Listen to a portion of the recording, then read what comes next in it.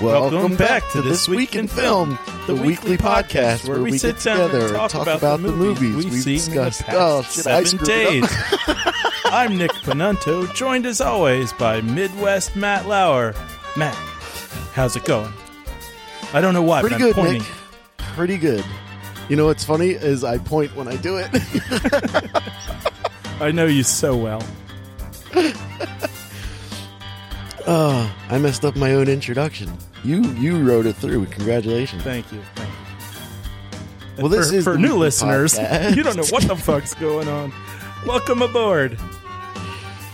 Matt and I have been playing a game lately where he tries to say the things I say at the introduction of the show, and this week he won. You know, I'll bet they figured that out anyway. Yep. Well, in case you couldn't hear what we were saying, this is the weekly podcast where we get together and talk about the movies we've seen over the past 7 days. I'm Nick Panunto, and I'm pointing right at you, Midwest Matt Lauer. How's it going? Other than the cut in my head, it's going really well. How are you, Nick? You gotta watch out for them trees. True. They and the killer heard me cacti. talking crap on them. Hey, dude. The trees heard you talking. I know, right? That's like the fourth time that's come up recently. Which means I need to really watch that show. I'm sure it holds up. Oh, perfectly. 20 years on. But I was going to say you got attacked by a tree because you were talking smack on The Happening, saying that it couldn't happen, and look what happens. When did I say that? I don't know. Oh, I mean, I would still agree. That's fine. Yeah. I think we were saying something about The Happening recently. Oh, although I was saying that some other movie where people kill themselves a lot is just like The Happening. What? Bird Box? Some crappy movie. Yeah, that's the one. You liked Bird Box. I lightly recommended it. Well, Matt. Yes. We have some work to do. Yeah, we got preview corners and movies and commercial corner. I'm so excited. But before we do, why don't we tell the listeners what we saw this week? We can do that. All right. I'll go first. Go for it. I saw 3 movies. I saw 2 animated films of the Batman variety, because apparently that's all I watch anymore. Seriously? Yeah. I watched a movie called Batman Ninja. And then I watched the one that just came out, Justice League versus the Fatal Five. And then the third movie that I watched was recommended by you, called Creep. Oh, awesome. So, yeah, we'll talk about those movies. I'm glad you watched that. Hopefully you are too, but you don't have to spoil your, review. Yeah, we'll talk about it. I saw Dumbo. Oh, God, why? That's a good question, my friend. And I saw... According to my notes, I saw Per Cemetery, but it was actually Pet Sematary, because that's actually a movie. Well, Pet Sematary already came out? Yep, it came out this weekend. Oh, okay. And I also saw, but listeners, don't look forward to this, because it's going to be a very, very short review. I also saw The Mummy. The one with... Brendan Fraser? No, the Tom Cruise one. Oh, well, I would like to hear about that because I haven't watched it. Well, you'll get to, but it's going to be excellent. All right, so what should go first? Let me talk about Batman Ninja. I will let you do that. So Batman Ninja is from 2018, and it is a Japanime Batman movie. It's made in the style of any kind of... It's as generic as Japanime as you can get. Okay.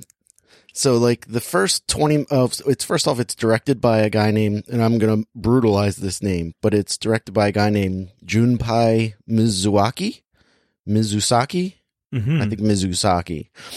And a bunch of... I believe it's a bunch of Japanese actors that do the English voice acting. Unless the version that I have just had an English cast, because I must have seen the English voice cast, because the cast list that's listed on IMDb makes it seem like there's a Japanese version of this, which is probably better than the one I saw. You know how you lose a little something in the translation? Yes. And some of the ridiculous things that they're saying and doing you'd probably let it go a little more if it was in a foreign language. But so Batman Ninja starts off in Gotham City, and Batman for some reason is fighting the Flash's villain, Gorilla Grodd. And Gorilla Grodd has some sort of time machine that he's trying to set off, and Batman, Robin, Red Hood, Nightwing, Catwoman, Alfred, the Batmobile, all get transported back in time to feudal Japan. Is the Red Hood a good guy at this point? Yes. Oh, Jesus. They can't stick with anything. All right, anyway, go ahead. Wasn't he like part of the Bat Crew anymore? Like in the comics? Apparently. I mean, I guess I stopped reading around the time that not too long after he showed up, but he was a bad guy. I mean, right. I know he's like the original Robin, but he still was a bad guy. And he's the second Robin. Let's not get ahead of ourselves. Oh, yeah. True. Good point. I appreciate the correction. Thank you. I almost tripped over my dickishness getting that out. And so they get transported back to feudal Japan, and it's at this point that you're watching this and you're like, this movie is awesome. Why does it have such a low IMDb score, which is 5.6? Which for an IMDb score to be that low means it must be just awful. I mean, and it's not they gave awful. 7.6 to Aquaman, so yeah. Yeah.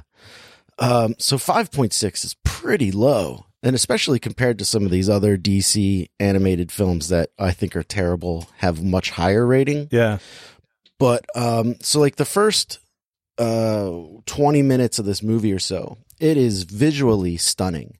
You're like, wow, this is really good. I'm enjoying this tale that's being woven in front of me. And as far as visual style, the only thing I can kind of compare it to is to Spider-Man Into the Spider-Verse, where... well, that's a good comparison. Yeah, I mean, like, the visual style is really neat, and you're like, oh, man, I hope this is like a diamond in the rough kind of a thing that like, no one has, like, heard of. And then the movie continues. Oh. And you're like, oh. So Batman gets transported back to ancient Japan, and... like whatever happens with time travel, for some reason, the Joker, Two-Face, the Penguin, they all get transported back in time too, but they get transported back in time further than Batman, so that when Batman arrives in feudal Japan, the Joker is already established there, along with Catwoman, and it's like a good guy Catwoman, which is always confusing. Like, she knows who Bruce Wayne is. She knows that Bruce is Batman and all that. Spoiler alert, Bruce Wayne is Batman. So like, it's like one of those stories where she knows Bruce is Batman. Now, that I've gotten so comfortable with that I barely even remember Catwoman as a bad guy. Right. Well, she kind of goes traitorous in this a little bit to save her own skin, but it's like she's like a triple agent. Okay, yeah. So Batman goes to fight the Joker almost immediately, and luckily his trusty Batmobile is there, and he's driving it through feudal Japan, and he's driving it towards the Joker's castle, which is on top of a hill. And it's like an old Japanese style castle. It looks just like you would imagine an old Japanese castle would look. And the only thing I can really compare it to is like the rolling cities of Mortal Engines. Oh. Because the Joker's castle comes to life. It turns into a giant robot that can walk around, and it's got hands. And it grabs the Batmobile and starts crushing it. So Batman hits the eject button, and it turns into the Batwing, and he's flying around shooting the Joker's castle, and the castle grabs the Batwing and starts squeezing it and crushing it. So Batman hits the eject button and it turns into the Bat Cycle. And Batman's riding around on the Bat Cycle until the castle grabs it and starts squeezing it and crushing it. And Batman hits the eject button and he's riding the Bat Scooter and he's rolling. Please tell me you're kidding. Okay. Jesus. The Bat Scooter did not happen, but good job though. I can't take credit for that joke. That's from a guy at work who made that joke. And I can't remember who it was, but I want to think it was the Big Ticket that said it, but I'm not. Oh, hell yeah, sure. Big Ticket. You get credit for that one. You get an extra preview corner today. Yeah. And so then like the Batman gets defeated by the Joker and he goes home to lick his wounds and he's like standing on a hill looking at the Joker's castle and he's like, I don't have any weapons. How can I fight the Joker? And I'm like, you're the goddamn Batman. You don't need weapons. Yeah, like make some if you need anything. You're resourceful. Exactly. You're trained in everything. So then Nightwing and the rest of the gang show up and for some reason they've been there long enough so that the Robins all have weird monk haircuts. Wait, hang on a second. So I got a question about all these people being sent there. Uh-huh. Were they all hanging out in the Batcave at the same time or something? What's the deal with everybody being there together? I don't know. It's not clear at all. Like the Robins and Nightwing, you can kind of imagine why they got sucked back because the explosion happened at Arkham Asylum. Okay. And they were all there together. Yeah. But why Alfred? Like, why is Alfred there? And that makes no sense, and you get no answers. Maybe these are the reasons this doesn't have the best rating. Yeah. And so then the Robins show up and they help save Batman from Joker, and they're all on the hill together, and Batman goes, "We will train as the ninja do." And because of their actions, they've attracted a group of mercenaries or whatever who wear the Batman symbol, and they're like, "We'll fight with you, Batman." And Batman's like, "Good, I'll need soldiers." And so they begin to train together, and it's like this long montage of them training to learn how to fight for whatever reason, and then the rest of the movie is basically. It turns into Voltron, where the Joker has a giant castle that turns into a robot. So does Gorilla Grodd. So does Two-Face. So does the Penguin. And Gorilla Grodd's invention requires, like, each one of the bad guys has a thing, and he needs all 5 things together to make a bigger thing. I don't know. And they all join together to create one great big monster robot. And Batman's just on a horse. And he's just like, I guess we have to fight this robot. And I'm going to be completely honest. I don't remember how Batman wins, but he does. He does.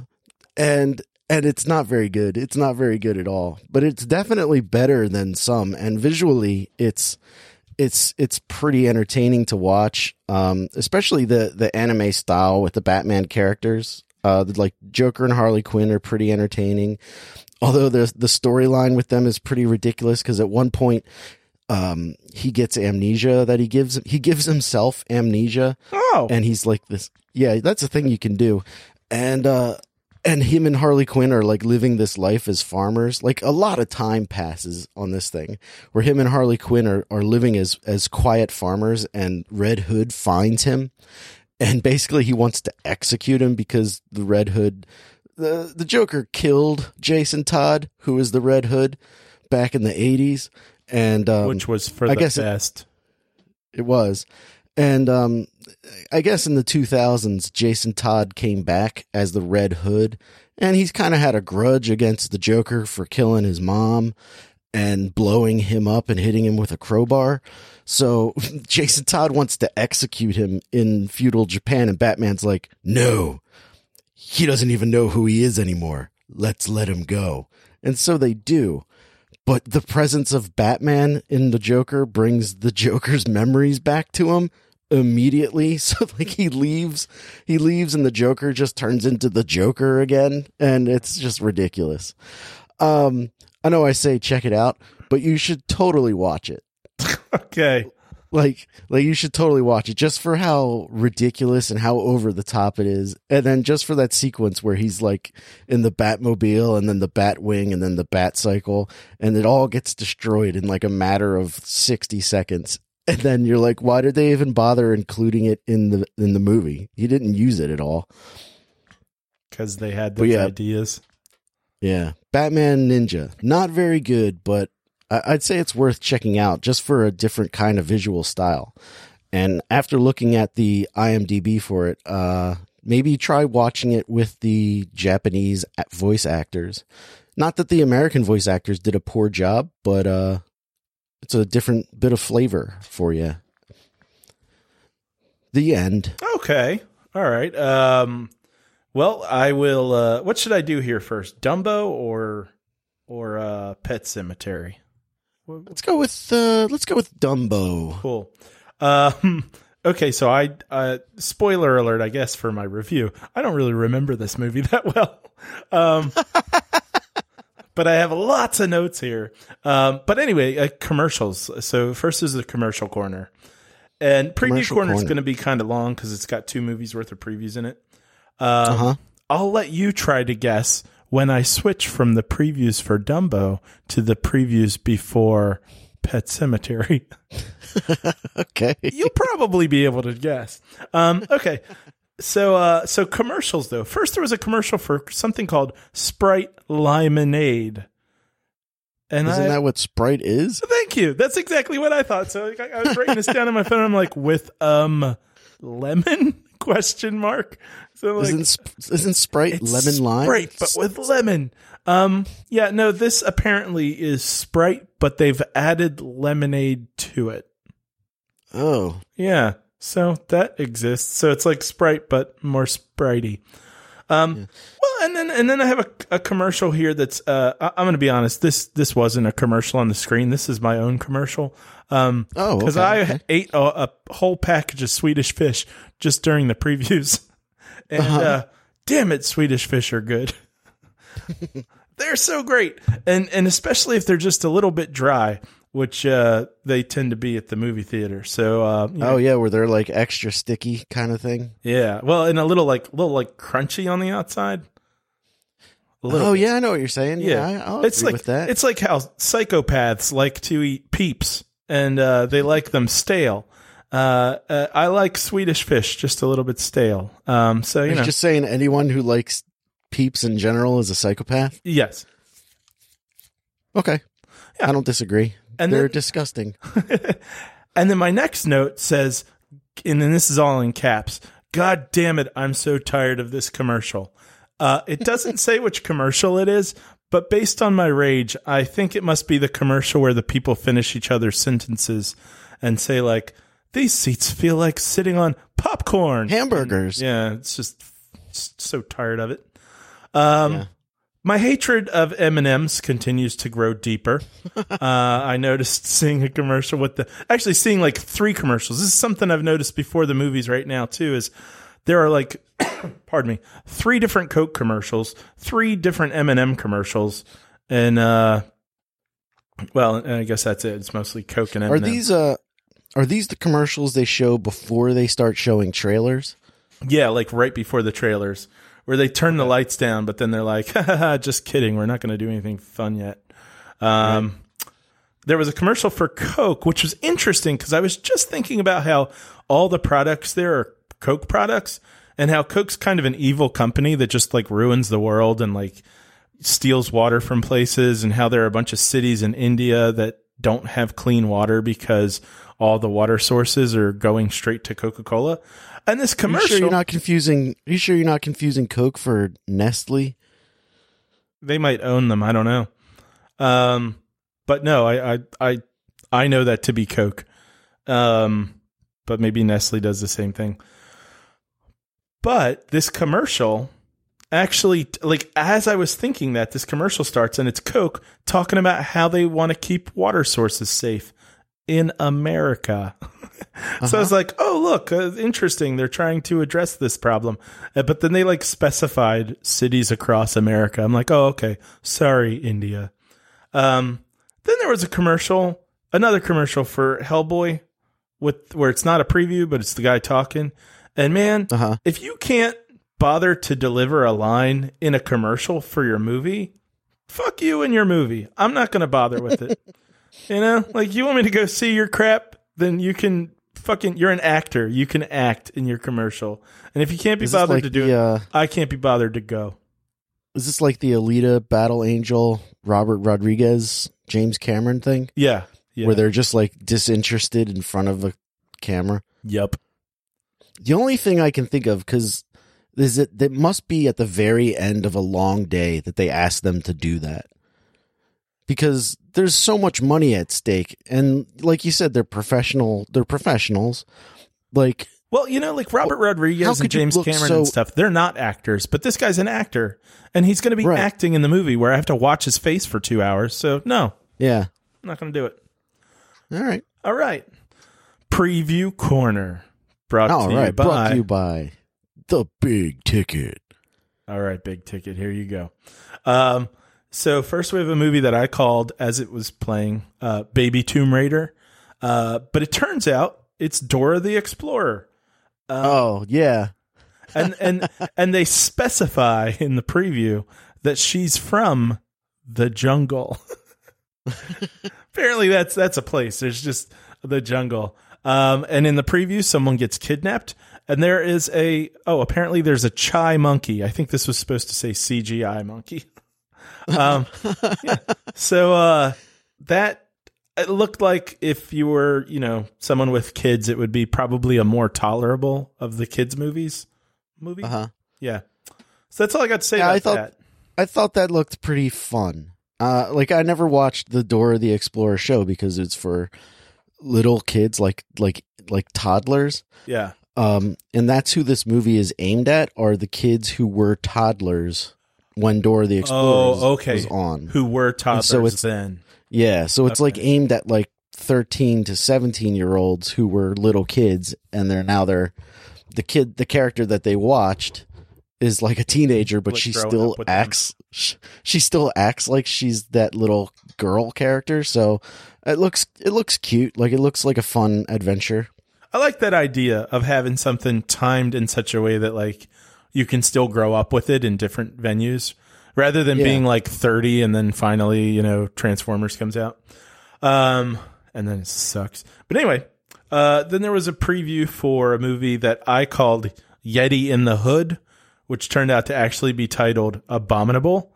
And it is a animated movie in which a girl is trying to save a Yeti from a rich guy. Is this different than the Zach Galifianakis animated movie where he's a Bigfoot looking for an abominable snowman?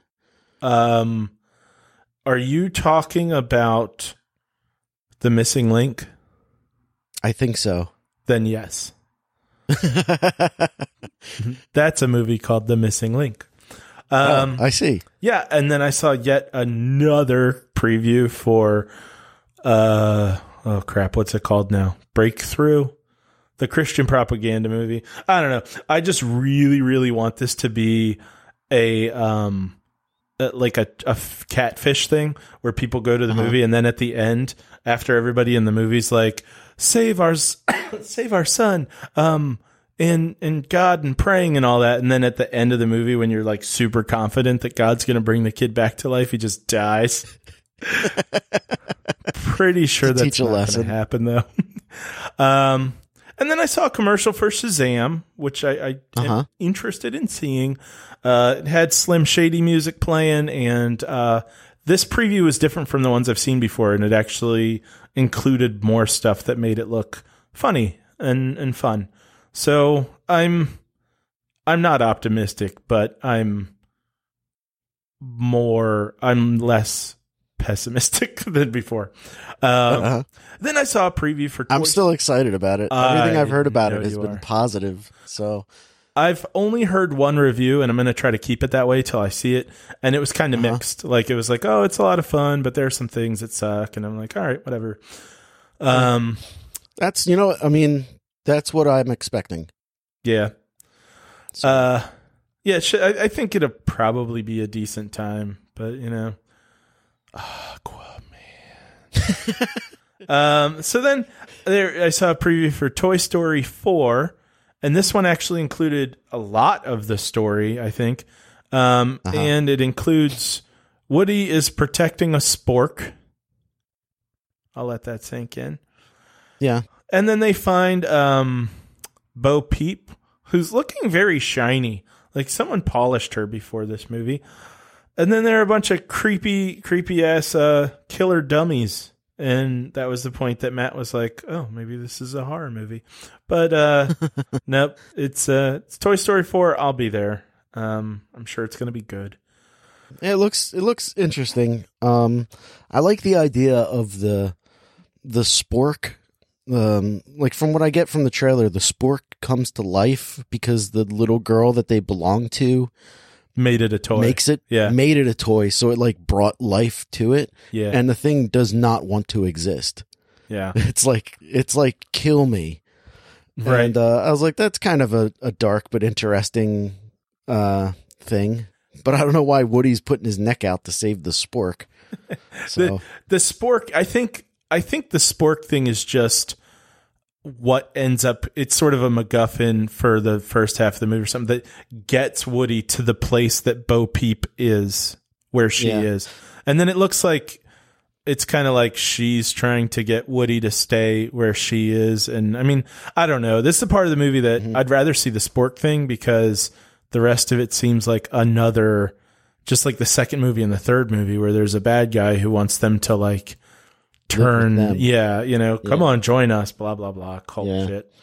And then I mean, I like the idea of this, to get back to the sport thing, because like kids make toys out of anything, right? Like my son has a favorite stick outside that looks just like all of his other sticks. He has a lot of sticks, but like there's his favorite stick, and that's his toy, and I'm not allowed to throw that stick away. Huh. So like it'd be interesting, like, because like they try to bring their sticks and rocks into the house, right? And I'm like, no sticks and rocks in the house, and I'm like, are they just outside shivering because it's nighttime and no one's looking at them?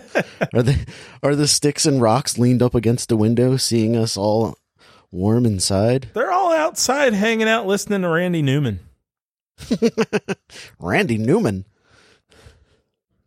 Yeah, they're all night and day singing about what he sees. All right, next preview. Speaking of shitty CGI, because remember 2 weeks ago or so I was talking with you about how CGI is not really trying anymore. Aladdin. Oh yeah. So it's 2019 now, and of the few things included in this preview that aren't already in the original Aladdin movie, there's a gay panic joke. I'm like, come on, fucking grow up. Get with the times. You know, Guy Ritchie is directing that too. I did not know that, but considering he seems to have gone downhill, that I guess that doesn't surprise me too much. Yeah, so. It looks like a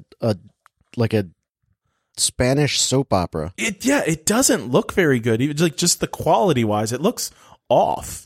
It looks kind of cheap. It does. It looks really cheap. You're right. Which is crazy because it's probably super expensive. So then I saw a preview for what a movie I started to call Friday the 13th, the series, the movie. But it's actually, I don't even know what it was called. It's an Annabelle movie, but I don't know what it was called. I can't figure out the staying power of this franchise. I don't understand this Blumhouse group of movies being as popular as they are. So there's that. I haven't seen any of those, the Annabelle movies or the ones that came before the Annabelle movies. I haven't seen any of them. The Conjuring. So yeah. And you may have missed it, but that was where we turned the corner into the previews that were before Pet Sematary. I didn't even think of that. That's pretty good. And then I saw a preview for Big Ticky. You were getting your money's worth for a movie that I called Killer Superboy, and that is actually called Brightburn. And this, I thought it was called Birthright. No, but it looks awesome. Like it does look awesome. It's like, what if all the things that people worried Superman or Superboy was, he actually was, you know, this kid who gets these powers because he came to Earth and just is not doing good things with them. And it looks awesome. And James Gunn's involved in that, isn't he? Yeah, I think so. I think it's actually two Gunn people. So does he have a brother? He does. Okay. Yeah, his brother is working together on it. Yeah, his brother usually works with him. In the Guardians movies, his brother is the guy that's still alive in Guardians 2 at the end. He's like the guy on the ship. Oh, like the thin guy that's trying to use the arrow? Yeah, that's his brother. Okay. Gotcha. Oh, he was pretty likable. Okay, then there was another preview for Ma. And I don't have a lot to say about that except for that, like, so this is a movie where these kids start hanging out with the middle-aged African-American lady who says, like, come to my house if you want to do your drinking in a quiet place or whatever, where you won't get in trouble. Right. The one thing from the preview that, like, made me go, what? Is that one of the kids voices some hesitation. And he goes, well, we don't even know her. And, like, that is true. And that is a point.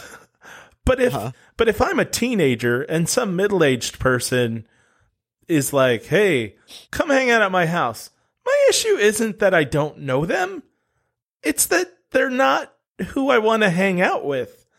I mean, kids don't go and find places to sneak off to get drunk because they want to be around adults.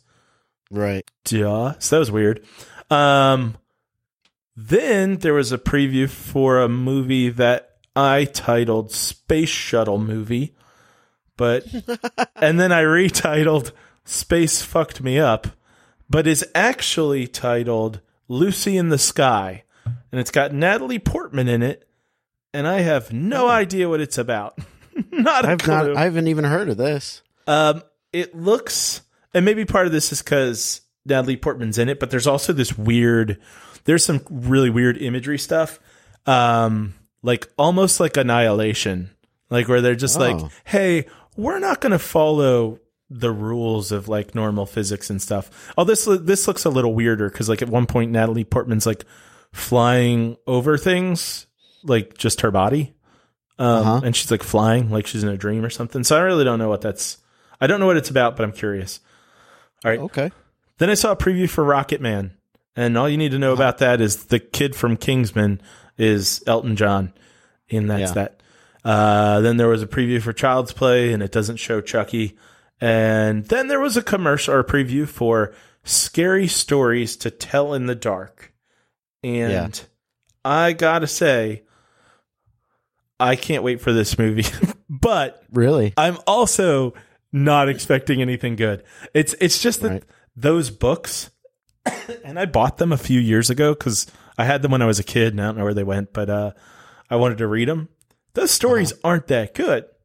But yeah, so it's all about the visuals, and this thing has the creepy drawings in those books. Yeah, it's all the artwork, and that I keep wanting to say Benicio del Toro, Guillermo del Toro, has got his hands on this. So I don't know if he's directing it or producing it. I think he's directing it. And while I don't like him because his movies don't do anything for me, the one thing they do have to offer is awesome visuals. And this movie should be all about the visuals. So yeah. I saw the poster for that. I didn't watch the trailer. I saw the poster, and it's it's got a girl looking in the mirror. Yeah. And she's got like a pimple on her face. Yeah. And that's like my favorite story from all the scary stories to tell in the dark. And I'm like, oh man, that's awesome. But if you click on the picture and it like gets bigger, you can see hey, spoiler alert for a 30-year-old series of books. You can see like a leg coming through it. Yeah. And I'm like, why would you do that? Why would you spoil that part of the story? That's the whole point of that story, is that you don't know what's on her face until she's taken that bath. Well, it seems like a lot of the stories are included in this movie. Like, it seems like one of those things where people just die a different way all over the place, and they must have just used the stories to do that. So maybe they were just like, hey, you know what? People know this story. Let's go ahead and show it. I mean, it's 3 pages. Yeah, of I the guess. Book, but I mean, if you didn't want it spoiled for you, that sucks. But like with the poster and the title, Scary Stories to Tell in the Dark, and it's like a girl with the pimple on her face, I knew exactly what story they were telling, and I was like, oh, that's awesome. Right. So I can only remember 2 or 3 of those stories, and I had all 3 of those books. There's like the spider one, and there's the one where like a woman has like this scarf around her neck. Yeah. And she tells the guy, I can't take the scarf off. You wouldn't like me without it. And like for years, he's like trying to get her to take this damn scarf off. And then one night he just does it while she's sleeping and her head falls off. And while her head's rolling away, it just keeps saying, I told you you wouldn't like it. I told you you wouldn't like it. That's the end of the story. I have nightmares about that. Well, I remember a lot of them, but I did get the books. Without looking back through the books, I would say watch the preview, because I will bet that a lot will come back to you just watching the preview. Kind of like when you watch the Bumblebee movie, and you see the beginning with all the Transformers, and you just recognize people that you didn't even know you remembered. Right. I think you'll have something like that here. Okay. And it's worth checking out. I think you'll get more excited once you see that. Oh, so that marathon was that double-sized preview corner. Yeah, that was a double stuffed or mega stuffed, whatever they have now, cookie of previews for Dumbo. Which, if you've been listening to the show, I've never even seen the original, so whatever. And Nick and I have been having a debate. It was a very short debate about whether or not Dumbo can fly throughout the movie. And I, having not seen it, was like, I think he can. And at the end, he finds out he can fly without a feather. Spoiler alert for Dumbo, this one. If they're the same at all, I was right. Okay. Yeah, he's flying all over this goddamn movie. He's everywhere. Okay. And sometimes in the stupidest moments, like when he's supposed to be grieving because his mom gets taken away. And he's like, hey, I'm really sad. And the kids are like, oh, poor Dumbo. He's so sad. I guess we should just leave him here by himself because he doesn't want us around. And then the elephant's like, oh, look, a feather. I want to fly. It's just it's stupid. Oh, so wait, he finds like random feathers and that's what makes him think he can fly? Yeah, well, you know what? I am pretty sure that in the cartoon imagery that I've seen, Dumbo just holds onto the feather with his trunk. In this movie, he breathes in the feather. It's like he eats the damn things. Oh. Like he can't he fly just until holds he it with just the end of snorts his it. nose. Yeah, he's doing it like it's Coke. He's just snorting up feathers left and right in this. Oh. Well, let me ask you this. Yeah. You were talking about when his mom gets taken away. Yeah. Is it, and I know you haven't seen the movie, but have you ever seen the most devastating song in all of Disney history where his mom's in prison but like trying to rock him to sleep? Do they do that in this movie with that sad song? There's no singing in this movie. There is music, and I'm not sure if it's got any of the same melodies or not, but there is some like trunk through the like train car doorway or window thing. Yeah. Like she's reaching down and touching his trunk and stuff. So that's there. And it feels like it should be sad, but it's not. It's one of the problems I had with this movie is Dumbo. like the elephants, the CGI just, it has his eyes being like extra big. And it strangely enough, while that may be like, oh, we want him to look cartoony and adorable, I'm like, it actually doesn't really work. It sort of does some uncanny valley kind of stuff, and it's kind of cold. And I mean, this movie's a pretty mean movie anyway. I'm sure the original was. This one's like it's a Tim Burton movie, so it's got that kind of cruelness to it. But it's also just cold in that like nobody's very likable. Colin Farrell is in this, and he lost his arm in a war, and he asked me if it's relevant at all. Hey. Yeah. Colin Farrell, I heard, loses his arm in Dumbo. Yeah, that's true. Is that relevant to the story? No, it's not, Nick. Not at all.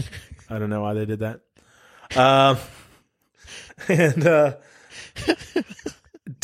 If you want to see what I'm talking about with the CGI thing, just watch this movie and look at what they do with dust and smoke.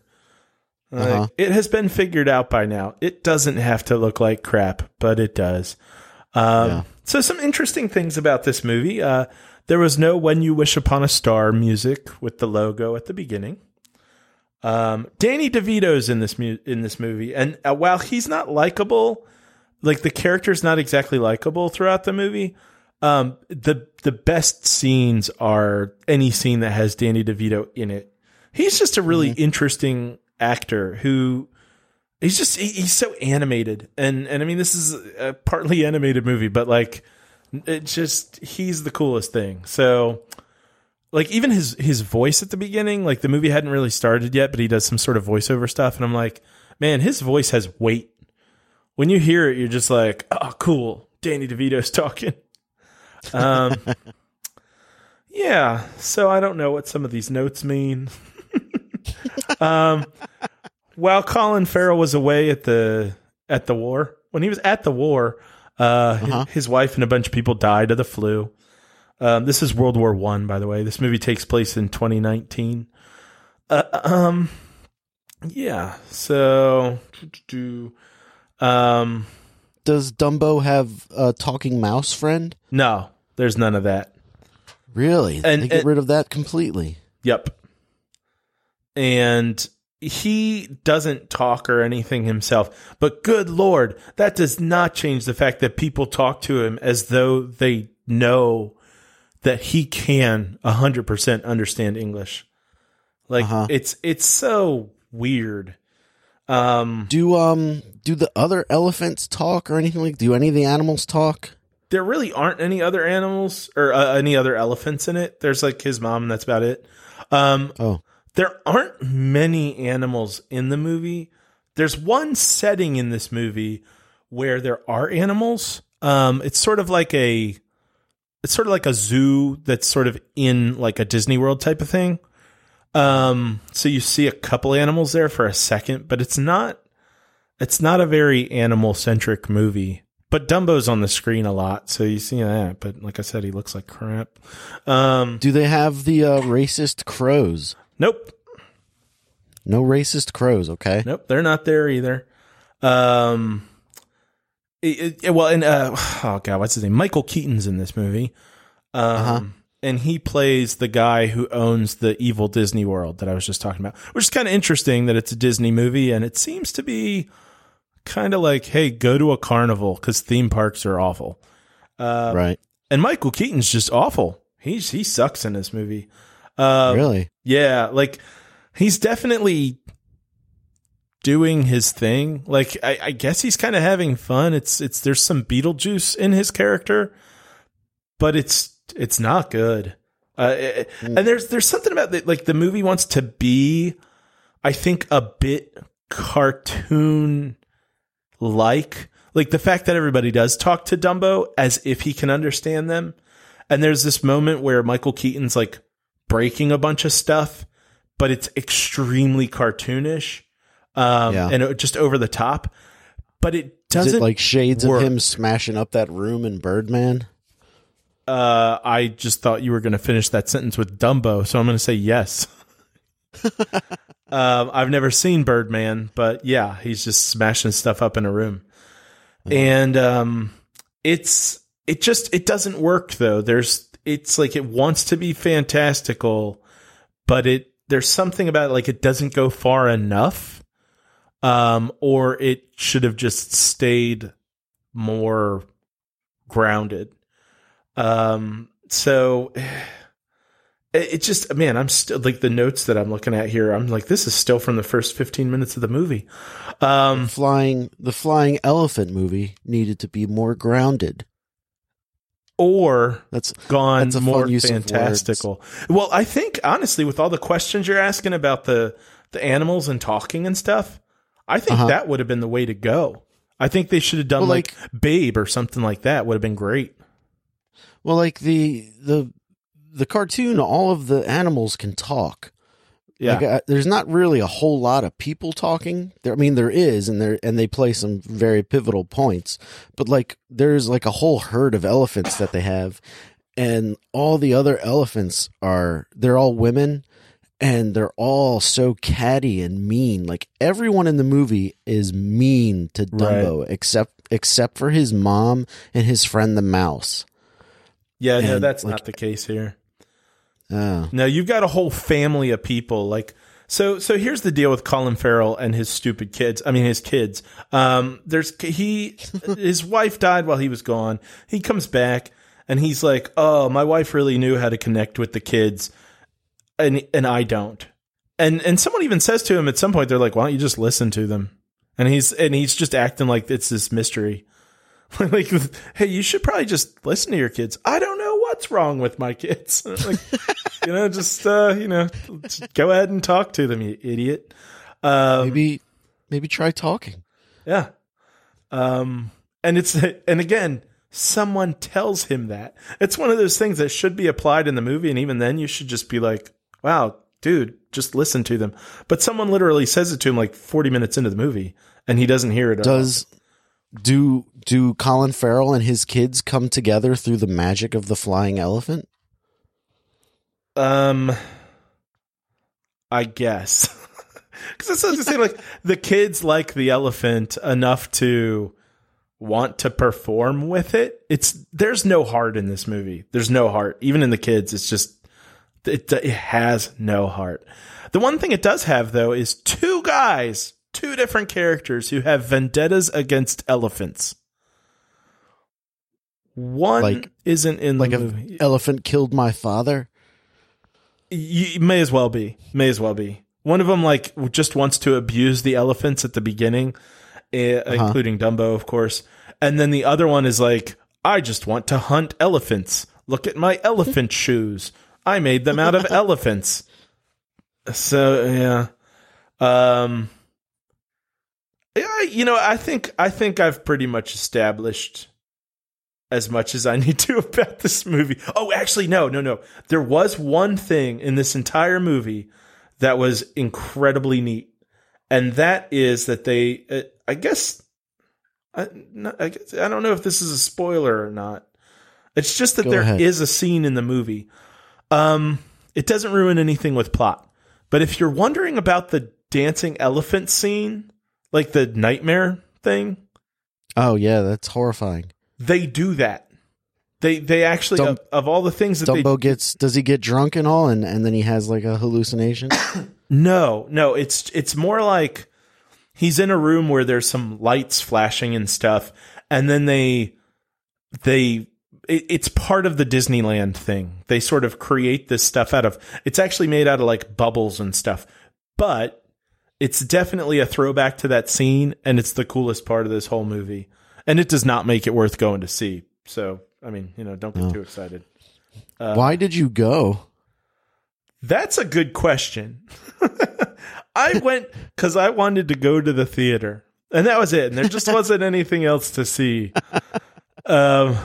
So, yeah.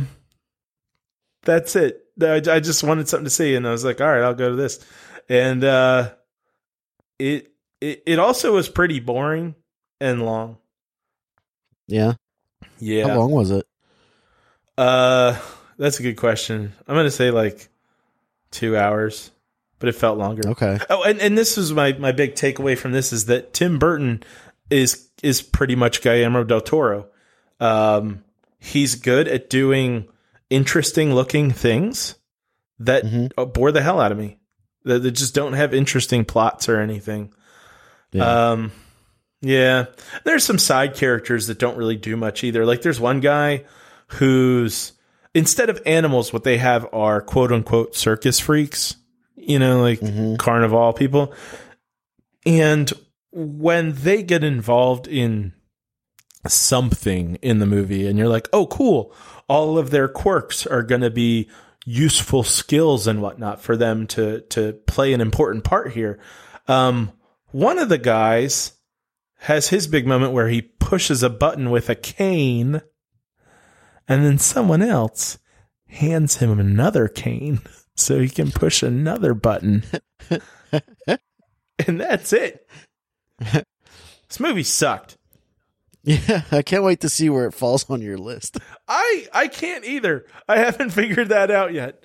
And it's really actually, I've been on so many medications this week because I've fought off like bronchitis and then some sort of throat swelling thing and whatnot. And then I cut my head with a tree. But like, I just reading these notes, I'm like, oh yeah, it's all coming back to me. But like, really, had you stopped me earlier this week and gone, how was Dumbo? I probably would have been like, I don't know. I think it was all right. It wasn't all right at all. Dream that I had. Yeah. Yeah. So that was Dumbo, and a huge preview corner. So thanks for the time.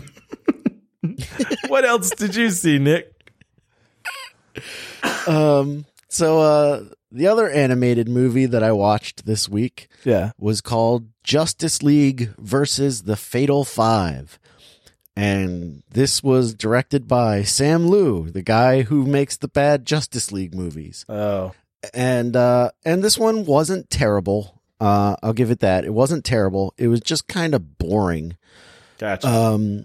So the premise of this is I think it takes place in the same universe as the Justice League TV show. Because it has Kevin Conroy as Batman and George Newberg or whatever his name is as Superman. Okay, nice. And so I'm like, oh, I'm on board with all of this. But then they've got all these other Justice League people there. They have a character called Miss Martian, who's Martian Manhunter, but like a young girl or a teenage girl. And I'm like, okay.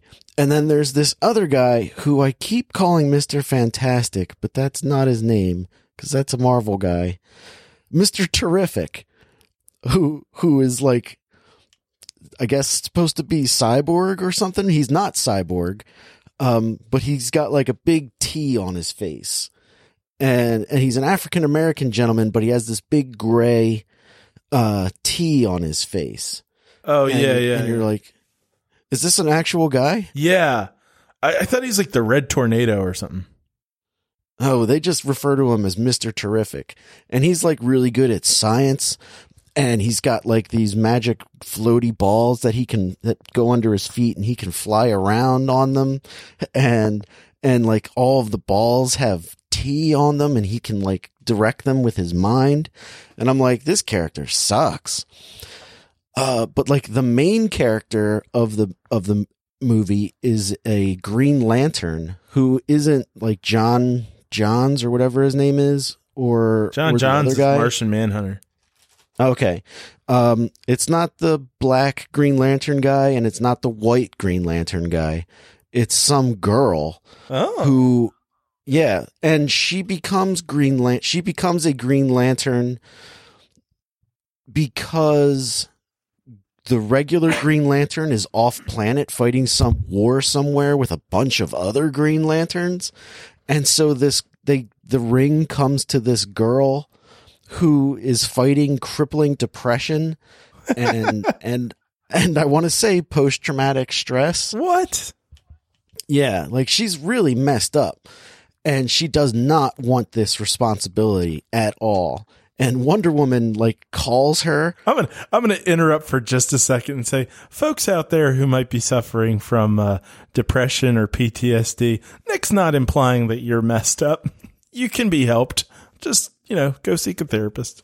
You'll be good. Anyway, keep going, Nick. Yeah. Well, I wasn't trying to imply that people who have mental health issues are messed up. I was just saying that this girl's got issues, and she doesn't want any of this. Yeah. And then like Wonder Woman calls her on her ring, which is in like her backpack, while she's at her therapist's, and she doesn't take the call. So Wonder Woman shows up outside her therapist's office and is like, "Why aren't you answering?" Against HIPAA. She's like, "Why aren't you answering our calls?" And she's like, "I don't want to." And she goes, "You have responsibilities," and then proceeds to attack her. What? Like physically? Yeah. She starts attacking her so that she'll put the ring on to defend herself as like a Green Lantern. And so like she puts the ring on and like fends off Wonder Woman, and Wonder Woman's like, "You look like you have things well in hand to me." And I'm like, that's not how mental health works. No. That's, this girl has some deep set emotional issues, and you're trying to force her into being a crime fighter and all this other stuff. Nothing says women empowerment like forcing someone's hand. Right. And so the plot of this movie, outside of the female Green Lantern, is it starts 1,000 years in the future. Oh. And it has these characters that I'm pretty sure were in an episode of Justice League, because one of them looks like Brainiac, but like he's like a good guy. And they're in the future, and there's like these good guy superheroes fighting these bad guy superheroes. The bad guy superheroes get defeated, or half of them get defeated, and the good guys are like, "Well, where can we put them that they won't be rescued?" And the guy goes, "I know, we'll lock them in the past." So they go to their time machine, and they take them back to present day, and they put the two superpowered bad guys in prison on the Green Lantern's homeworld. It's really confusing, and it makes no sense. So the rest of the bad guys, so like 2 of the 5 bad guys are in jail. The other 3 steal a time machine and go back in time. And as they're going back in time, a character named Starboy, he okay, who also is suffering from mental, I don't want to say instability, but he's got issues too. And he like tries to stop them, and he gets sucked into the past too. And because of what he does, oh God, it's complicated. Because of what he does, for 10 months, he basically goes to Arkham Asylum, because he comes back to the past and he doesn't have his special antidepressants that help keep his mind right. And so he kind of like loses his memory, and he becomes like real all over the place with his thoughts. Yeah. But he makes best friends with Harvey Two-Face, which is fun. Of course. Him and Two-Face are good friends. And then we go to Superman and Mr. Fantastic, who are like trying to open the time machine that crashed on Earth, because they don't know what it is. And Mr. Terrific figures out a way to open it, and out come these 3 bad guys, and one of them has an axe, and he slices Superman with it, and it like spills his guts out. What? Yeah. And so like later, after they've all recovered from their first bout with the rest of the Fateful Five, the one guy's like, his blade was so sharp it was like 1 micron thick, able to cut through Superman's stomach. And I'm like, that's not how Superman works. He also recovers like within an hour. Do you like see his guts come out? No, but there's like a ton of blood. Oh, there's like a ton of blood. So you think that that's going to matter, that this guy has a weapon? Hey Matt, right. ask me if it's going to matter that Superman's able to be cut in half. Wait, oh my God, that guy has a weapon that can cut Superman in half? That seems really important. Is it relevant? Uh-huh. No, it's not. Doesn't come up again. Shit. Doesn't come up again. What a waste. Yeah. So basically, the bad guys come back in time to get the female Green Lantern so that she can set free the other bad guys in the Green Lantern jail. And long story short, she does. She sets them free after giving in to these like terrorists. Yeah. Because they start blowing up Metropolis, and Superman can only catch so many falling buildings. He's only one man. True. Like at one point they blow out the base of this skyscraper and it's just falling over, and Superman catches it and he's like straining against all of eternity to hold this building up. And Wonder Woman just floats by like right next to him, and he looks at her and he goes, "I've got this." And another building starts falling down. And so she goes to go stop that building from falling over. And I'm like, can she fly? Yeah, Wonder Woman can fly in this show. And in this movie, she can fly. But it's unclear if she can fly in the Wonder Woman movie, which is one of the problems I have with that, is that her powers are not clear. Why does she need a jet if she can fly? Excellent question. Why does it need to be invisible? Although they bring that up in the show. In the show, she captures it from somebody and it can just turn invisible. And she's like, well, I've got this now. Oh, okay. Yeah. And then there's this one part where they're all flying in their Justice League plane, even Wonder Woman and Superman and this Martian Manhunter girl. They're all flying inside the plane and the bad guys blow it apart. And Superman just kind of sits in his seat for a while the plane's like falling. He just like sits there and he goes, "Oh, I guess I'll get out of my seat." And then he engages with the enemy. But, yeah. So anyway, the movie continues with, the bad guys all get free. And they go to, they're on the Green Lantern homeworld, and they take all of the power out of the Green Lantern super battery. And this gets into all like the Green Lantern nonsense that I can't stand. Yeah. With like like you have to charge your ring. You have to say that chant, like in Darkest Day and goofy. Blackest Night. And like, I can't stand any of that Green Lantern stuff. And so they steal all of the Green Lantern power and put it into this one woman's, like, she's got this eyeball that like is super powerful and kills all these people in her head. And so, no, it floats next to her. Oh, yeah. And so she says, "Oh, I have an idea.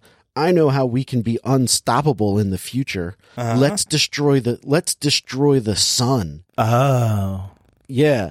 She's like, if we destroy the sun now, everyone dies and we'll have the future all to ourselves. And I'm like, your future still involves Earth. You're still on Earth in the future. Like, if you blow up the sun 1,000 years ago, in 1,000 years in the future, the sun is still gone. That's gonna be a problem. Like, you didn't think this through. Anyway, she launches the eyeball at the sun, and Superman goes after it to try and stop it. And he's like, "Oh, first of all, here's one thing, and I'm gonna nerd out. She launches it at the sun, and then she turns to the Justice League, who are incapacitated, and she says, 'In 3 minutes, everything will be gone.'" And and the first thing I thought of is, it takes light 7 minutes to get from the sun to the earth. This eyeball's not going faster than the speed of light, let alone twice the speed of light. And so, long story short, the Green Lantern girl shows up. She's all of a sudden super powered and defeats the entire Fateful Five single-handedly. Superman gets up and goes after the eyeball thing to try and stop it.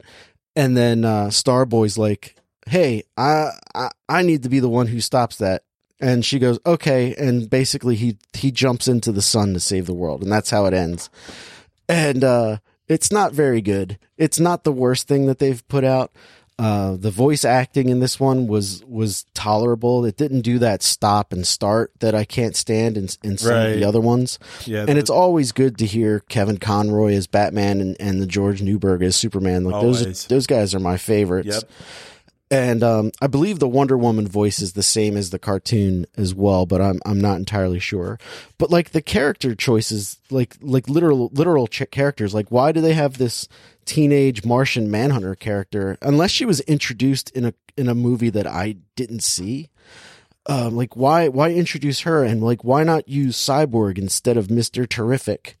You know, like you have a character who already does that. Don't throw this new guy in. Oh, they're probably just trying to see if they can like make a few other characters popular. I mean, DC's still trying to catch up with Marvel on things. So if they can get some more characters popular, then that means like make like a bigger Justice League movie or something. Like for some reason, like the Miss Martian character is she's like a Justice League trainee. Yeah. Like she's not a full-fledged member yet, but she's like partnered up with Batman. So wherever Batman goes, she goes. Oh yeah, Batman's he's not the kind of guy that would mind that at all. Right. And he like makes a comment to her about, he's like, I don't like being saddled up with teenagers. Oh, okay. And she can shapeshift, and she shapeshifts into Robin. Nice. And he just goes, point taken. And I'm like, well, I mean, that's clever and all, but like, why is this character here? We already have a Martian Manhunter. Why do we need a younger, sexier version of him? You know, like, what a waste. You know, you don't have to introduce new characters. It's like how Flash's sidekick is Kid Flash, which is like, right. Like give me a new character, you know? Don't just give me the same thing, but like with an attitude. Or don't even add anybody, but come up with a new story. Because I gotta say, like, as you even like, maybe we're 2 minutes into talking about this, I'm like, I feel like I've already heard this story 100 times. Time travel and like, you know, like even the other story you were saying, like, oh yeah, they time travel back to Japan. I'm like, okay, well that happens all the time, so whatever. You know, like just come up with some good stories. Yeah, it's not that hard. You know? Right. I mean, even if you were to just take a story that wasn't a superhero story and just be like, we decided that we're going to do something along the lines of let's say American Beauty, but we're going to put Batman in it. I'm like, okay, all right, cool. Now I want to see that. Like, is he involved in the lives of Kevin Spacey, or is the Batman just exist in the same universe? You know, I think it could go either way. You could have he lives on that same street, and you know, he's like, he jogs with the guy from Quantum Leap too. Oh, I know the kid next door who's like really into the videotaping of stuff. Yeah, he gets footage of Batman in action. See, we're already writing a better story than any of these movies. So yeah, just come up with a new story, people. All right. Are we, is that the end of that one? Oh yeah, very done. Okay. So I guess I'll go to Pet Sematary. Why don't we save Pet Sematary for the end? Okay. I'd love to hear about The Mummy. Oh, well, here's what I got to say about that. It's better than Aquaman. Is it really? That's my review. That's all you got? I don't really have much to say about this. Honestly, pardon me. So, all right. So Tom Cruise is in this, and he's actually, Tom Cruise is super miscast in this role. Like he doesn't fit it. It's not so extremely far off that, you know, like if you were to say, oh, well, they had 3 other people in line and everyone quit and they needed someone quickly, so somehow they got a hold of Tom Cruise. Fine. Mm-hmm. But I mean, from my understanding, he had a big say in some of how this movie was made and like how much he was in it and stuff. And it's not for him. It's definitely for somebody younger, someone quirkier, like maybe like a Chris Pratt. Like Chris Pratt fits in this role a heck of a lot better than he does. Really? And I don't know. They discover some Egyptian crap underneath a city. He's more or less a thief. Like he's actually, I think, part of the army, but he steals stuff and sells it on the black market and whatever. He's trying to steal something here. And then the mummy gets out, and that's the rest of the movie. And Russell Crowe's in it as Dr. Jekyll. because this was originally supposed to be the beginning of the whole Dark universe with all the monsters from Universal properties. But since it bombed, it's not going to happen. I got to say, like, honestly, I wouldn't recommend this to most people, but next time you and Jill are looking for something mindless to watch, honestly, I'd say do it. Like, this is I thought this movie was just going to be god awful, and it is bad. But at the end of the movie, and I wasn't even like doing other things. Karina and I just were like, let's turn that on, and just kind of like, oh, this isn't good at all. But it's nowhere near as bad as I was expecting. Was it fun to watch at all? No. Like, as far as mindless fun? It was very, very mindless. It wasn't a lot of fun for me. But I do think, like, if you were saying, like, oh, yeah, you know, like, Sunday afternoon, you're just there, and you don't have any ambitions at all, and you just want something to watch and sort of laugh at. It's not funny, but you and Jill could enjoy it. I'll leave it at that. I'm not listeners. I'm not recommending this to you. Don't watch it. Nick, you watch it. Okay. I'll watch it. I'll watch anything with Tom Cruise. So. Check it out. Yeah, I'll check it out. All right. So we'll get to Pet Sematary later. That was it. All right. So I'll talk about the movie Creep now. Yeah. So Creep from 2014, which is much further away than I thought it was when I first saw 2014. I was like, oh, that's like 2 years ago. It was directed by Patrick Brice, and it stars Mark Duplass and Patrick Price. Did I say Brice with a B? And those are the only two people in the movie, are these two characters. And so I was recommended this movie by you. Yep. And to give a brief overview of it, because I guess from Justice League on, this episode is spoilers because I just ruined all of Justice League without a spoiler warning. But I'm gonna spoil this movie because Matt and I have seen it. I would recommend you check it out. It's a quick hour and 15 minutes, and it's a fun little thriller. To the point where if I had more time, I was going to watch Creep 2 today as well, but I just didn't have another hour and 15 minutes. Excuse me. And the plot of the movie is this videographer guy gets like a Craigslist call or whatever, and it's to record Mark Duplass, who says he's dying of cancer, and he wants to make a video like what Michael Keaton does, which is funny because he was in Dumbo. What Michael Keaton does in the movie My Life, which is he like makes a video for his son because he's going to be dead when the kid is around. And so like the camera guy's like, okay. And he's getting like $1,000, and that'll be his day. And then a bunch of wacky stuff starts to happen, and so cringy. So that's Creep. If you don't want be spoiled, or the movie to be spoiled for you, I would recommend turning the show off now and picking it up later. All right, Matt, I really enjoyed this. I'm glad you did. It was definitely very uncomfortable to watch. Oh, it's like, so cringy. I kept like looking away. Like I kept hitting the button. I watched it on my tablet while my twins were sleeping on me. And like I kept hitting the button that shows how much time is left because I was like, oh, I don't want to be with this guy anymore.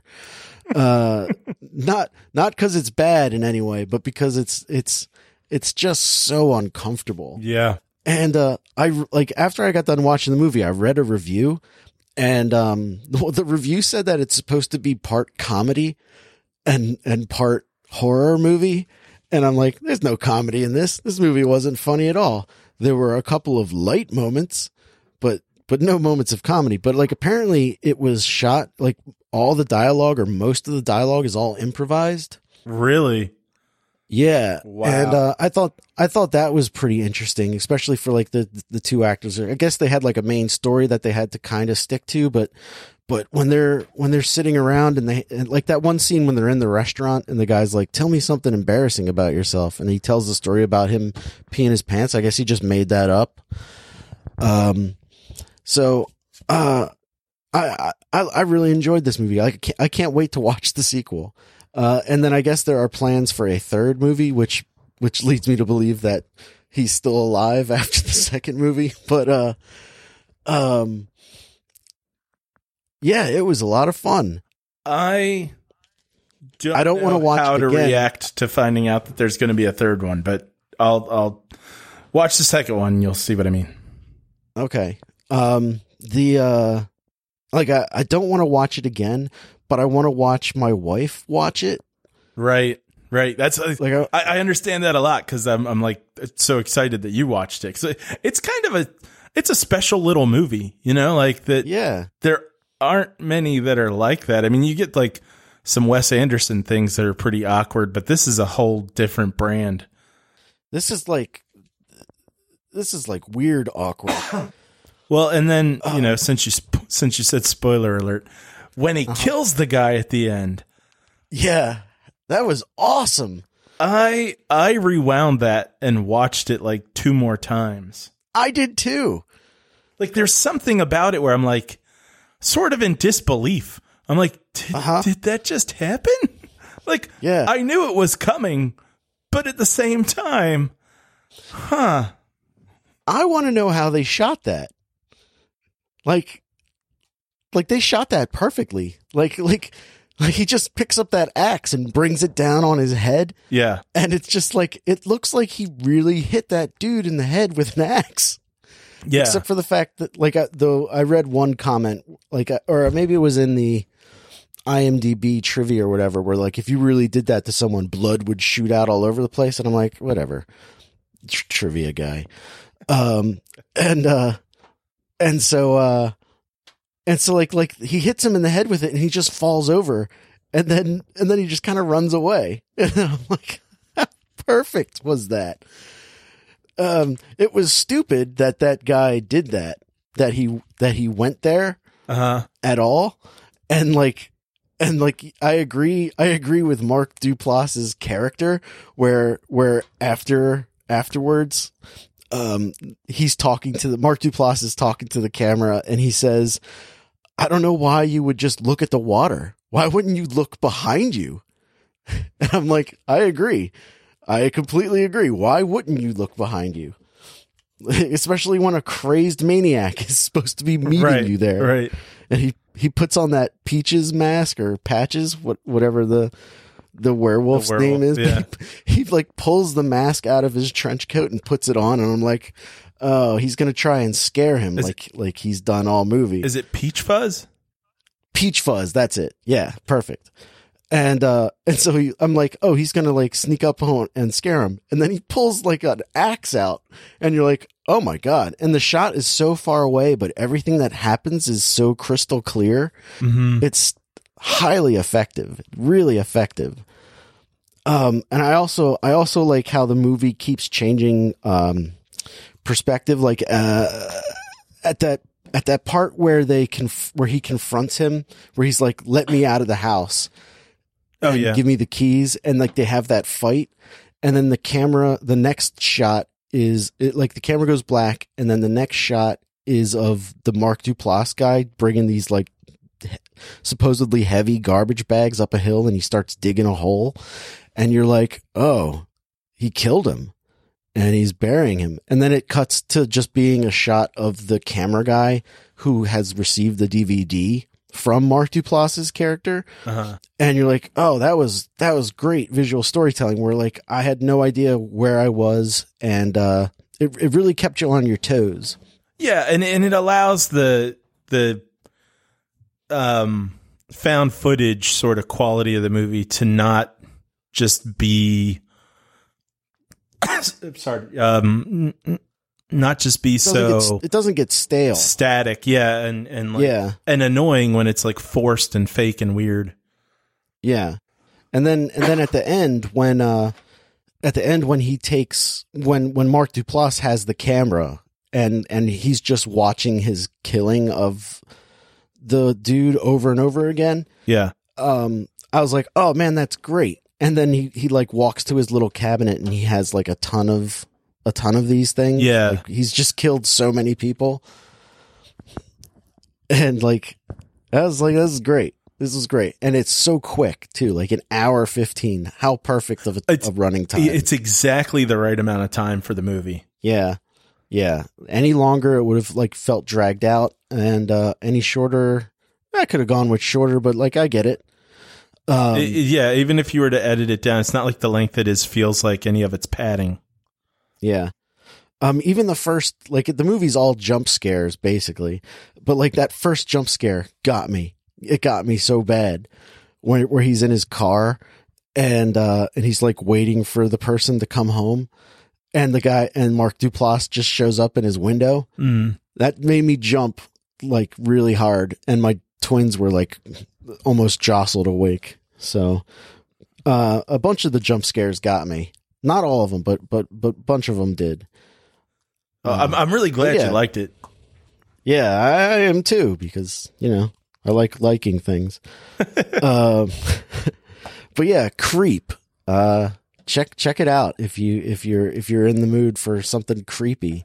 And like the whole time I'm watching the movie, I'm like, this dude is such a creep.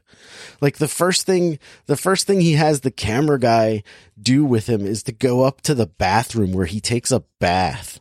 Right. And he's like, I just want to pretend what it's like to take a bath with my son. And like I can feel myself in the position of the camera guy where I'm like, what the F is going on?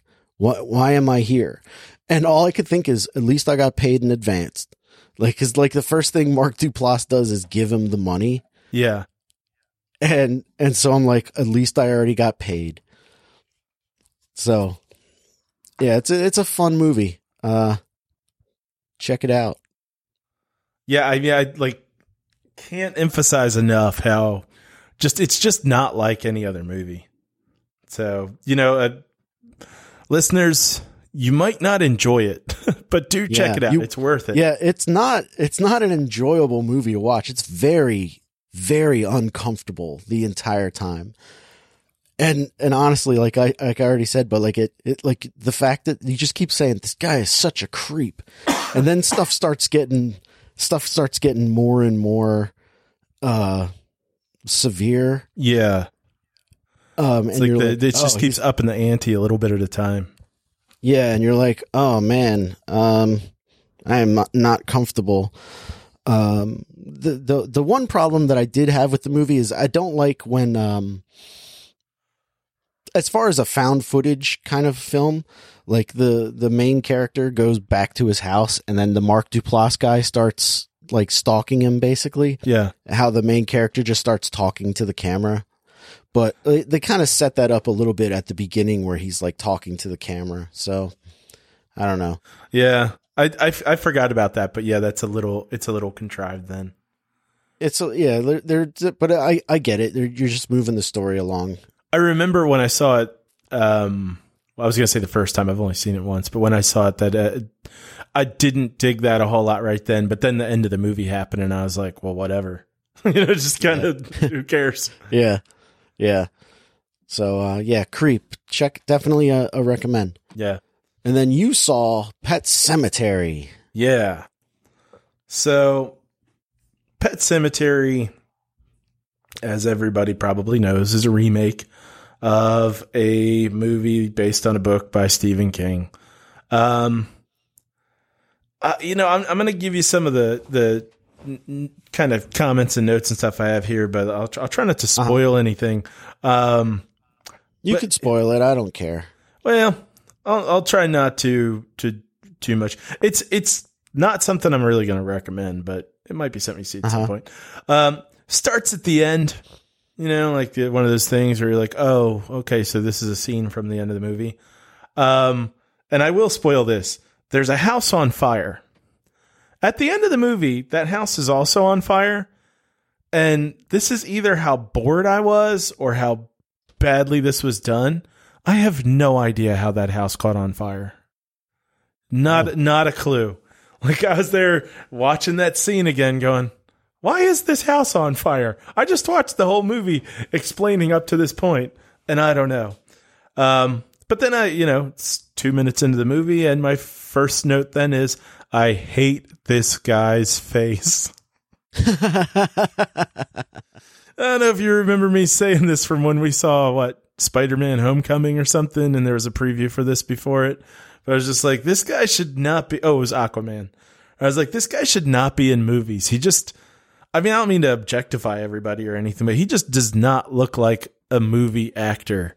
He looks like the, B string, like the stand-in. And I can't stand his face.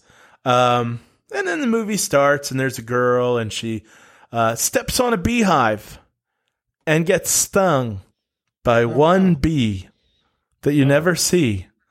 And she doesn't cry, and there are no more bees. Expecting another rhyme here.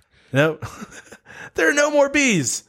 So I know this sounds like a stupid little thing that I'm pointing out here, but a kid steps on a hive of bees. There's only one bee that comes out. It stings her. She doesn't cry. She's not hurt. She's not complaining. And that's the way this movie is, where it just doesn't seem to really care about being good. Hey, Matt. Yeah. Does the bee thing ever come back in the movie? Oh, no. Of course not. Oh, and then my next note. God damn it. I hate this guy's stupid face. Do you know what the actor's name is? You know what? No, I don't. I'm going to look up his picture while you're talking. All right. You'll need to keep it up for when I point something out later. And then there's a couple who's debating about heaven and whether or not they believe in it. And it's as if the wife is surprised after 10 years of being together, at least 10 years because their daughter's 9. She's surprised that her husband doesn't believe in heaven. Yeah, this guy. What's his name? Jason Clarke. Jason Clarke, your face sucks. Anyway. He's in Zero Dark 30, but I liked him in that. And then there are some terrible effects in this movie. Like, there's a guy who's got this huge head wound, and you know how in Terminator 2, which came out in 1992, Arnold Schwarzenegger had some of his face ripped off, and you could see the robotic face underneath. And it probably was practical effects that were stuck on his face, but it didn't seem like it was sticking out. It looked correct. Yeah. It didn't look like someone glued a robot thing to his face and went, oh, that's supposed to be on the inside. Just pretend it's not sticking out.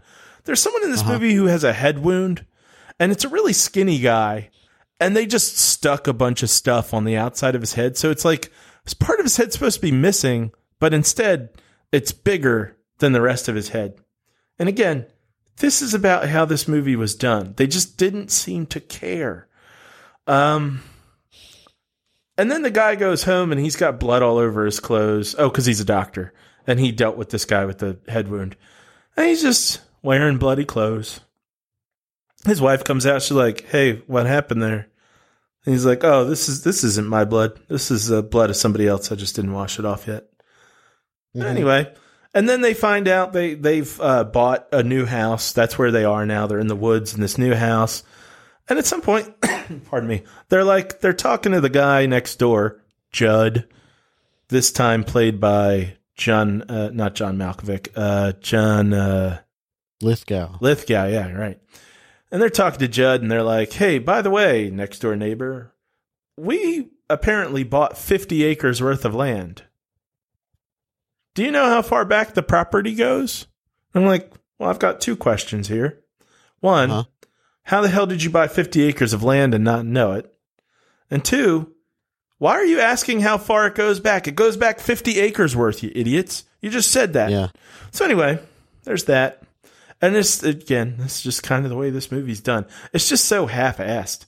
And then, the husband, and the way I'm telling you this is partly to kind of reflect the way this movie is. It's very choppy. Like it's pardon me. It's like they wanted to include a zillion things. And so everything's on fast forward, even though the movie still feels slow. So there's a point where the husband's like, hey, we need to talk to our daughter about death and stuff. And she's like, I don't want to talk about it. And he's like, well, why don't you open up to me? And it's clearly like it's been an ongoing thing. And so then she just does. And she just like tells him this whole story about like everything that were to happen or had happened to her as a kid. I'm like, this is weird. There's not a lot of pleading or anything. It's just like, how come you never talk to me about your traumatic past? Oh, I'm sorry. Here, let me tell you all about it. I know we've been together for 10 years. I didn't realize you wanted to know. Right. So anyway, this guy goes out in the woods. Their cat gets hit by a truck. Guy goes out in the woods with John Apatow. No, that's not right. John Lithgow. And John Lithgow's like, he starts climbing up this huge thing of sticks, and he's like, come with me. I know exactly where to step. And then he just goes up this thing without turning around to help the guy at all. It's just weird. Again, nothing really is taken into consideration whether it makes sense or not. My next note is all in caps, and it says stupid face.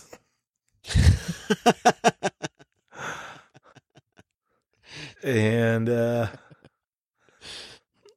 oh man, there is a thing that I know I'm not really going to recommend this very hard to many people, but I will say this: if you're interested in seeing it at all, don't look at newer previews for this, because there is something that's changed in the movie, and it allows some things to be different from the original. But one of the previews spoils that stuff. So, just avoid them if you're thinking about seeing this. Okay. The next note said, I do not remember. Next note says, it's like the movie is trying to taunt me with how stupid his face is. And then I had a revelation about this man's stupid face. It was the next note. And it says, Tucker Carlson, with like 6 exclamation points. Oh, that's why I hate his face so much. He reminds me of Tucker Carlson. I'll give you that. He's the Hollywood version of Tucker Carlson. No, he's the Lifetime movie version of Tucker Carlson, who somehow got into Hollywood movies. And that's what this movie feels like. It doesn't feel like a real movie. It feels like a Lifetime movie version of something. Now, that all changes a bit around an hour and 15 minutes into this hour and 40-minute movie, because it actually starts to get good towards the end. The third act of this movie is pretty decent. And I think, like, if I were to take this movie and like go, hey guys, before we release this, let's redo it. Like, let's edit this and change it a bit. I would probably not make it longer. You would have to if you wanted to include all the plot lines that are in it. Mm-hmm. But it'd probably be better just to take out some of the plot lines and not try to do so many different things. And if they had done that, I think this actually could have been a pretty good movie. It falls flat. They might have made. It's like some people were trying to make a good effort at it, but somebody got lazy and it just doesn't end up feeling like a real movie. So I don't exactly recommend this. I will say this much. If you liked the first one enough to be interested in seeing a different version of it, go see it, because this is better than the original. Is it? Yes. Yeah, definitively. I have no problem at all saying that. Wow. They don't use John Lithgow to his abilities. Like, he doesn't have as much to do as they really could have given him. And this isn't John Lithgow's fault, but he's not as compelling as the guy, Herman Munster, who played Judd in the original. But everything else about this movie is better than the original. Oh. And the kid that played the kid that died in the first one and the kid that plays the kid that dies in this one are pretty different in their acting style and the lines that they're given. It's a pretty different character in some ways. And I would say that this works as well. It's just different, but it works just as well. So, okay. Yeah. So, I mean, if you did like the first one at all, then you should go see it, actually. I mean, I saw it when I was 12 and thought it was awesome. Oh. But like, I'm aware of it. I'm aware of it, like of enjoying it as a 12-year-old. Yeah. Like isn't the main character the guy from Wings? Oh, is it? I don't know. So. And he was the voice of Superman in the Superman TV show. I know that one of the guys from Wings is in the made-for-TV version of The Shining. Yeah, that's also true. That's also true. But yeah, I mean, I saw the original probably when I was like 20, and I remember I just like the guy that played Herman Munster. I just like him as an actor. And I did think that the kid that played, what's his name? Jeez, I just saw the movie. Gage. I thought the kid was really good. It is not the guy from Wings. Oh, is the main character's name Lewis? Yeah. Yeah, it is not the guy from Wings. No, you're right. It definitely wasn't, because the guy that was in the original was terrible. He's a terrible actor. But yeah, I mean, seriously, for anyone who did enjoy the first one, then check this out. If you don't like Stephen King movies, this isn't going to win you over. If you're just looking for a horror movie and you want to get to the theater, then go see Us. But if you've already seen it, then you could go see this. It's not as good. All right. Well, then that brings us to the segment of our show where we rank the movies we've discussed. They go on the list that we've been compiling since late December, and the new movies are either better or worse than a movie that's already on the list. So, Matt, where will your first movie go? Well, that depends. What's my first movie? I don't remember. Oh, okay. You just mean in the order that I went. Yeah, sorry. I'm looking for Dumbo. Where did I put it in my list? Dumbo, right? Oh my God, that was so long ago. Okay, I am going to put Dumbo between The Boy and Contagion. Wow, all the way down there. Better than Contagion? Yeah. I just listened to the episode where you talk about Contagion. Yeah. And I was like flummoxed by how much you disliked it. I just, and honestly, look, I'm putting it above Contagion on my list because the rules are nondescript. Right. Contagion is a better movie than Dumbo. It's just. But you like Dumbo more than Contagion. Yeah, I guess, because it's not so much that I liked it more, it's that Contagion pissed me off. Because just like Glass, I felt like someone was trying to tell me that the movie was so damn smart, and it just wasn't good enough for that. Like, it didn't deserve to be patting itself on the back as much as it was. And so Dumbo didn't piss me off that way because I didn't feel at all like anyone was trying to tell me it was good. I did not feel at all like Tim Burton was in there going like, this movie's great. It was like, hey, I like showing you things that are nifty colors. Here's a shitty movie. That's what I do. And that's why it's going as low as it is, because it wasn't any better than that. But it didn't piss me off as much as Contagion did, because I hate people telling me stuff's great when it's not. I think Contagion's great. How many stars would you give Dumbo? 1.5. 1.5 stars. All right. And I'm guessing you would not click the heart button No. You would say you did not like the movie. Correct. All right. And then the second movie you watched was The Mummy. The Mummy, right. And I'm putting that in between House Shark and Ocean's 8. Ghost Shark? Oh, yeah, right. All right. No. Ghost Shark is beneath Ocean's 8. And how many stars would you give that? I would give that 2. 2 stars. And I'm guessing that's a big no on the like button. It's a no on the like button. Okay. And then Pet Sematary. It's funny because I actually did kind of enjoy watching it. It's not good. You know what? Tell you what, change it to 2.5 stars. Oh, okay. 2.5 stars. Wait, no, that's the opposite, right? Because I'm kind of saying I liked it, but it wasn't good. But instead, I'm giving it 2.5 stars, but a no like. Screw it. That's okay. Give it 2 stars and a thumbs up.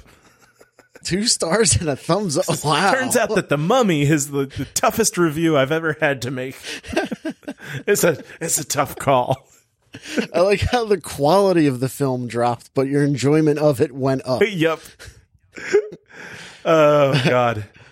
And then Pet Sematary is between Blazing Saddles and Lego Movie 2. Okay. And seriously, this movie can thank its third act for that. Because if it weren't for the third act getting better, this would be going down well below The Mummy. And how many stars would you give it? 2. 2 stars. And would you click the like button or not? No. No? Okay. Great. So it just went. All right. It just went above The Mummy with the same amount of stars, but a thumbs down when The Mummy got a thumbs up. The system is rigged. Yeah. And so we didn't say this. So Pet Sematary is going into your number 28 slot. Wow. Dumbo's going into your. I'm sorry. The Mummy's going into your number 32 slot, and Dumbo is going into your number 37. Just so people at home have a frame of reference. Wow. And that's at the bottom of the list. Yeah, you've seen 43 because Aquaman is at 43. Yep. At the bottom. I was looking at my list recently. Yeah. And I am no longer happy with where I put things. I should have like a 2-week moratorium from when I watch a movie to where I place it on the list, because it changes dramatically depending on how much time has passed since I've watched it or not. Hey, question for you regarding that. How are you feeling about Captain Marvel now that you've had some space away from it? I'm actually pretty happy with where Captain Marvel is. Well, forget about the list for a minute. I just mean in terms of what's your relationship with it? Like, do you feel like you like it the same amount? Do you feel like you like it more or less? I think I'm about the same. Okay. Like thinking about it, I think because I was geeking out about the new Avengers trailer stuff that came out this past week, and I was telling my wife. She was asking about, is Ant-Man in it? And I'm like, well, you're going to have to watch Ant-Man and the Wasp for that, because that movie takes place pre-snap. And she's like, pre-snap? And I'm like, yeah, you live in a pre or post-snap world now. And she's like, oh my God, you're such a geek. So anyway, I was like, Captain Marvel takes place in a post-snap world because it's 1990, or in a pre-snap world because it's 1995. And I was like, Captain Marvel was pretty good. And then basically we talked about it. I'm not going to go over the whole conversation. But like the movie's made like over $1 billion worldwide. So, oh, nice. I believe so. So good for it. I mean, that's pretty great. But like other movies like Teen Titans Go to the Movies is on the bottom half of the list. Yeah. And it definitely deserves to be much higher. Okay. Than where it is. Like the middle of my list is kind of a mess where I'm really uncomfortable. The bottom of the list I'm pretty okay with, and the top of the list I'm pretty okay with. And then I figured out that the only movie, like no new movie is ever going to get a 5-star rating from me. It's going to be like something that has existed for a while. So like if we do the list next year, Spider-Man Into the Spider-Verse might be higher than Avengers Infinity War just because I liked it so much. Yeah.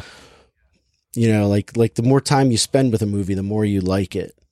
Sometimes. So, yeah. And the opposite is also true. Like you were right when we were talking about Solo a couple weeks back, where I said where I thought that I was pretty harsh on Solo. Yeah. And I just recently went back and listened to that episode, and you're right. I was way too kind to it. And especially having watched it again, like it's like two totally different reviews from me about it. Mm-hmm. But I also think I was trying to sugarcoat it a little bit to make you go see it. You asshole. Yeah.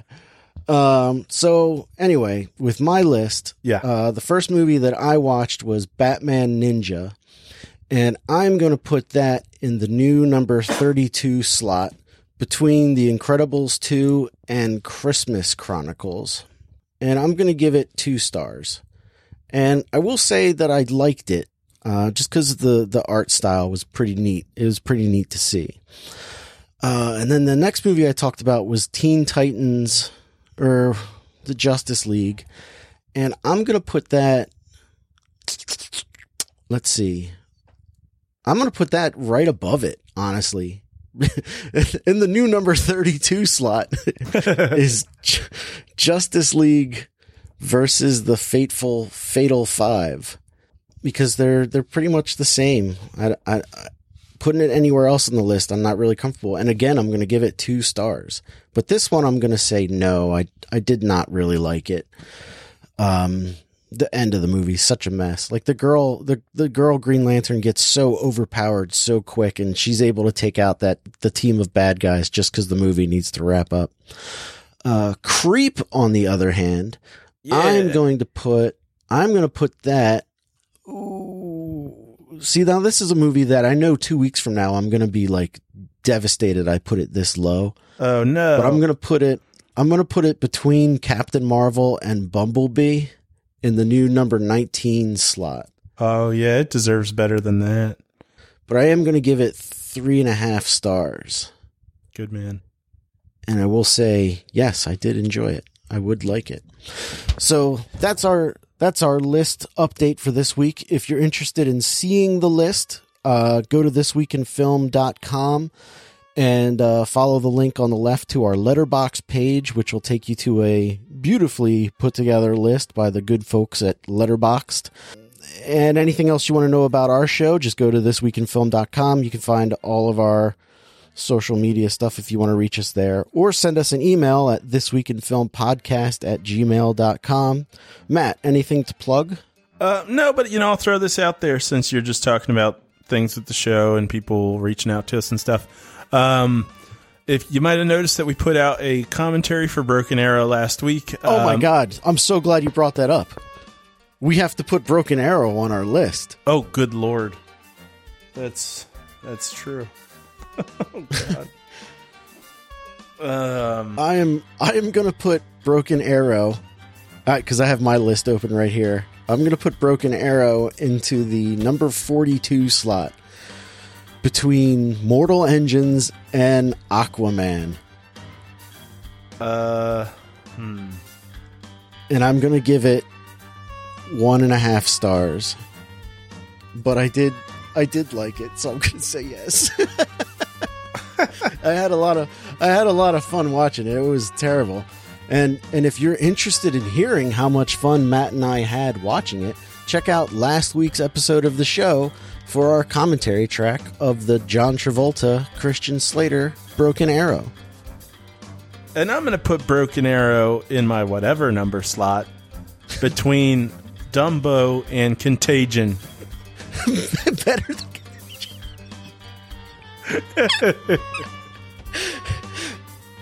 Like, at this point, I feel like it's just vindictive against Contagion. Hey, you got to go back and listen to that episode where I talked about Contagion.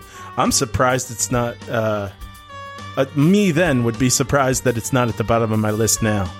Because I was really mad that it wanted me to think it was so good. How many stars would you give Broken Arrow? 1. 1 star. You can go as low as 0.5. I'll go with 1.